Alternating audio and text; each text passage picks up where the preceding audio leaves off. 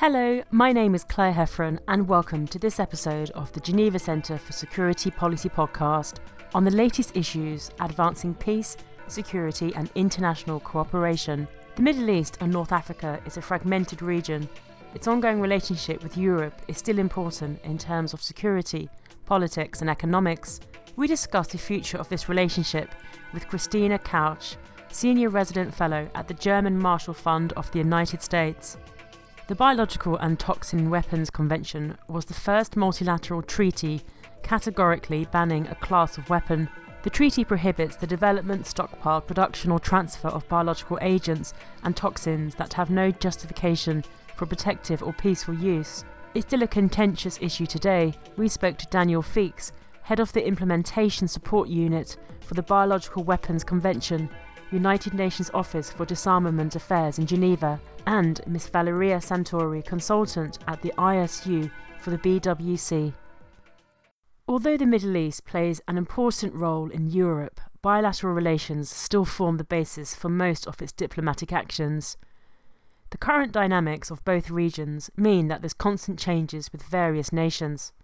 We discuss these issues with Kristina Kausch, Senior Resident Fellow at the German Marshall Fund of the United States.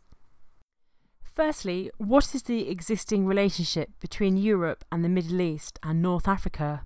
Well, there's not one relationship between Europe and the MENA, and the Middle East and North Africa region. First of all, on the European side, there's the European Union that has relationships with all of these countries, and also there's a multilateral framework. And then there are different sub-regions, right? The relationships that we may have with the Gulf, with the Persian Gulf, are very different than what we may have with the Maghreb. The interests are very different. Then member states have specific interests in countries. So you can't really reply to this in a generic way, but I would say that right now, if you want to give a generic answer, right now the European thinking on the MENA region is very much focused on security, is very much focused on how to solve the three open warfare conflict that we have in the southern neighborhood, which are in Yemen, and Libya, and in Syria. How is it evolving? The MENA region was hit by popular uprisings in 2011. It became very clear and very fast, very clear to everyone what the challenges were, what these people were demanding. These protests were grown on a bed of authoritarian governance, of non-accountability, of bad economic situation, youth unemployment, rampant corruption, and so on. So initially, essentially everything, structural challenges that can be remedied just by accountable governance. All of these challenges are still there, if not worse than before 2011. So this is the big. At the same time, some sub-regions of the region, for example, the rentier states, the states that have oil and gas, face the additional challenge that they have to diversify their economies as the end of the oil era is nearing, and they will, in the mid and long run, no longer have the money to pay off their constituencies. So there is a host of necessary reforms coming up. The question is, what can Europe do to motivate these reforms? And that is an open question that we haven't really answered. And what are the main challenges, opportunities facing the MENA region, short and long term? The greatest opportunity for Europe is, I think, to support Tunisia, which is the one example of a democratic country in the Arab world that despite all its difficulties is still flourishing. That is an example for many other countries. The interest is comparatively low if you considering what the symbolic meaning of Tunisia. In my view, because Tunisia doesn't have any regional power assets, it doesn't have oil, it doesn't have anything that is, let's say, in the short term useful to any of the European EU member states. At the moment, it is merely a symbolic value, which doesn't pay off right now. However, investing in this country and investing in a democratic precedent in the Arab world will pay off as Tunisia, once it's consolidated, takes on a sort of more significant regional role. And also, there's other countries, in particular in the Maghreb and in the nearer Levant, that are sort of, if not democratic, that are moving into the right direction, such as Jordan and Morocco, where the European Union still has significant influence and significant leverage, and that is where they could and should invest their resources to build a relationship and push these countries towards more accountable governance in order to, help establish like little nucleus of better governance and of hence also better cooperation on regional issues, which is really what the Europe is interested in. And so make an investment in the good examples, make an investment in those places where more positive examples of governance are flourishing. Is there anything misunderstood about the region? On each and every single one of the pressing policy issues that you have, there are different perspectives, not only from the southern and the northern shore of the Mediterranean, but even within the EU. So you don't even need to go that far.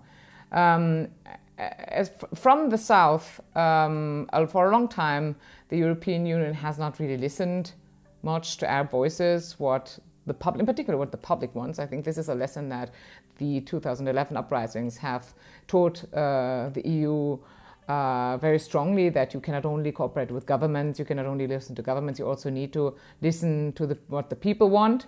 And at the same time, this lesson has not really that much been implemented because they keep just mainly listening to the governments.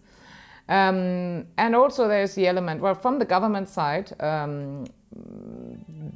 the governments often accuse EU member states, in particular those with a colonial history, of still trying to push their prerogative in the region, of favoring, having vested interests of favoring their own countries, and there's in a way perpetuating their sort of colonial prerogative in the region and trying to basically stay dominant.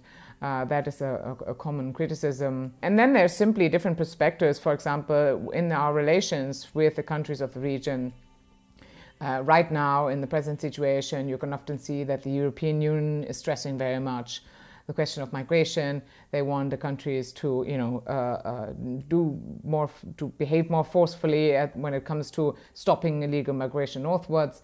They want them to sign readmission agreements, whereas, for example, the southern partners, what they want is visa facilitation. They want their students to be able to come to study in the EU. So there's a little bit of a sort of parallel conversation going on, which is not so much a question of misunderstanding. I think both sides know exactly what the other side wants.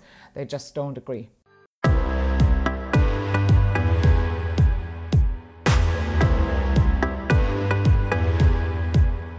Today's security challenges are multifaceted and often span different fields. Effective contemporary policymaking must address the major issues and threats in the international arena, while simultaneously anticipating future challenges in the medium and long term. In our program, we analyzed a broad range of factors that will shape tomorrow's world, including transformative technologies, the interplay between neuroscience and international affairs, and outer space security. The Geopolitics and Global Futures Symposium has been created to examine the connections between the multiple dimensions of global security in order to understand, prepare for, and respond to current and future challenges. The symposium will analyze risks and threats in global and outer space security, transformative technologies, and use insights from neuroscience for an all-round understanding of international affairs. Participants will learn from world-leading scholars who are pushing the boundaries to develop fresh perspectives and ideas in global security. We can help you tackle emerging issues in global security with a creative and agile approach. Our interdisciplinary expertise in outer space security, transformative technologies, and neurophilosophy will equip you with the skills and knowledge to develop proactive rather than reactive strategies in a rapidly changing world. Join us at the Geopolitics and Global Futures Symposium and learn how to navigate confidently the next big challenges of a complex security landscape.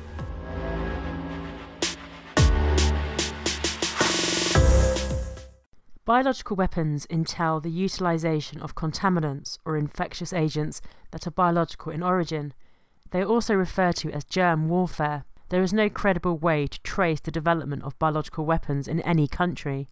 Earlier, we spoke to Daniel Feakes, head of the Implementation Support Unit for the Biological Weapons Convention, United Nations Office for Disarmament Affairs in Geneva, and Miss Valeria Santori, consultant at the ISU for the BWC. Well, the Biological Weapons Convention is an international treaty. It's negotiated by states back in the early 1970s, and the main objective of the Biological Weapons Convention is to prevent the use of biological weapons. So it's to prevent states from using biological weapons. So it's a ban treaty. Basically, it bans states from possessing and using biological weapons, and it has various provisions for having investigations and for states to be providing assistance in case biological weapons are used. The ultimate objective would be to have all countries in the world to be members of the convention, so that then the ban and the norm against using biological weapons would be universal. And how does the convention actually work? I mean, how is it in practice put into operation? It's a very short convention. It's not a very detailed convention at all. It's only 4 pages long. And it's mainly an agreement between states. It doesn't create any big organization. It doesn't create any institution as such. So, as I said, we're a very small team. We're only 3 people working here in Geneva on the Biological Weapons Convention. And how it really works is it works through having meetings, big diplomatic meetings that take place here in the UN building in Geneva. And the member states come together in those meetings. They discuss different issues relating to biological warfare. They discuss how to implement the convention, and then sometimes they make agreements. Every 5 years they have something called a review conference, which is when they can actually take decisions and come to agreements about how to perhaps improve the implementation of the convention or how to do something differently. So it's a diplomatic instrument, and it really works through multilateral diplomacy, which takes place here in Geneva. And then we, in our unit, we support those meetings. Which is quite an endeavor. It is, exactly, yeah. It's a big job. We're called an implementation support unit. So when we can, we support states to actually implement the convention. Yeah. But because we're only 3 people, it's very hard to support 180 states parties all the time. So there's a limit to what we can do in terms of funding and financing, obviously. So one of the issues that's much discussed at the moment by the member states to the convention is the issue of biological weapons, and if biological weapons are actually used, for example, by another country against another country, or perhaps, as people talk about these days, about bioterrorism. So if terrorists actually used biological weapons. So perhaps you can say something about how the convention and how the international community would respond if biological weapons were used, perhaps by terrorists or by a country. Yeah, well, as much as we try to prevent such an occurrence from happening, we cannot exclude that, unfortunately, one day this could be an event, and we need, as a community, to be prepared for such circumstance. So, as regards the Biological Weapons Convention, there is an article which provides that states can request assistance from other states parties in case they believe they've been the object of an attack with biological weapons by others. And there are mechanisms in the international community to help states cope with a situation like that. There are organizations that have a specific mandate to help. One of them is the World Health Organization, for example, and there are other actors that would be on the ground. You mentioned before that the Biological Weapons Convention does not establish an international organization. That's a unit which has a limited mandate. And this brings me to the consideration that there is no agency at the moment which has a overall coordinating role in case of a use of biological weapons. So it is very important that the various actors that would be there to help states respond to a use of biological weapons are well coordinated so that their action is effective. And at the moment there are efforts that are being pursued to make sure that this cooperation works to the best possible. Well, that's all for today's podcast for the GCSP. Thanks for listening, and thank you to Kristina Kausch, Daniel Feakes and Valeria Santori for joining us. Join us again next week to hear all the latest insights on international peace and security.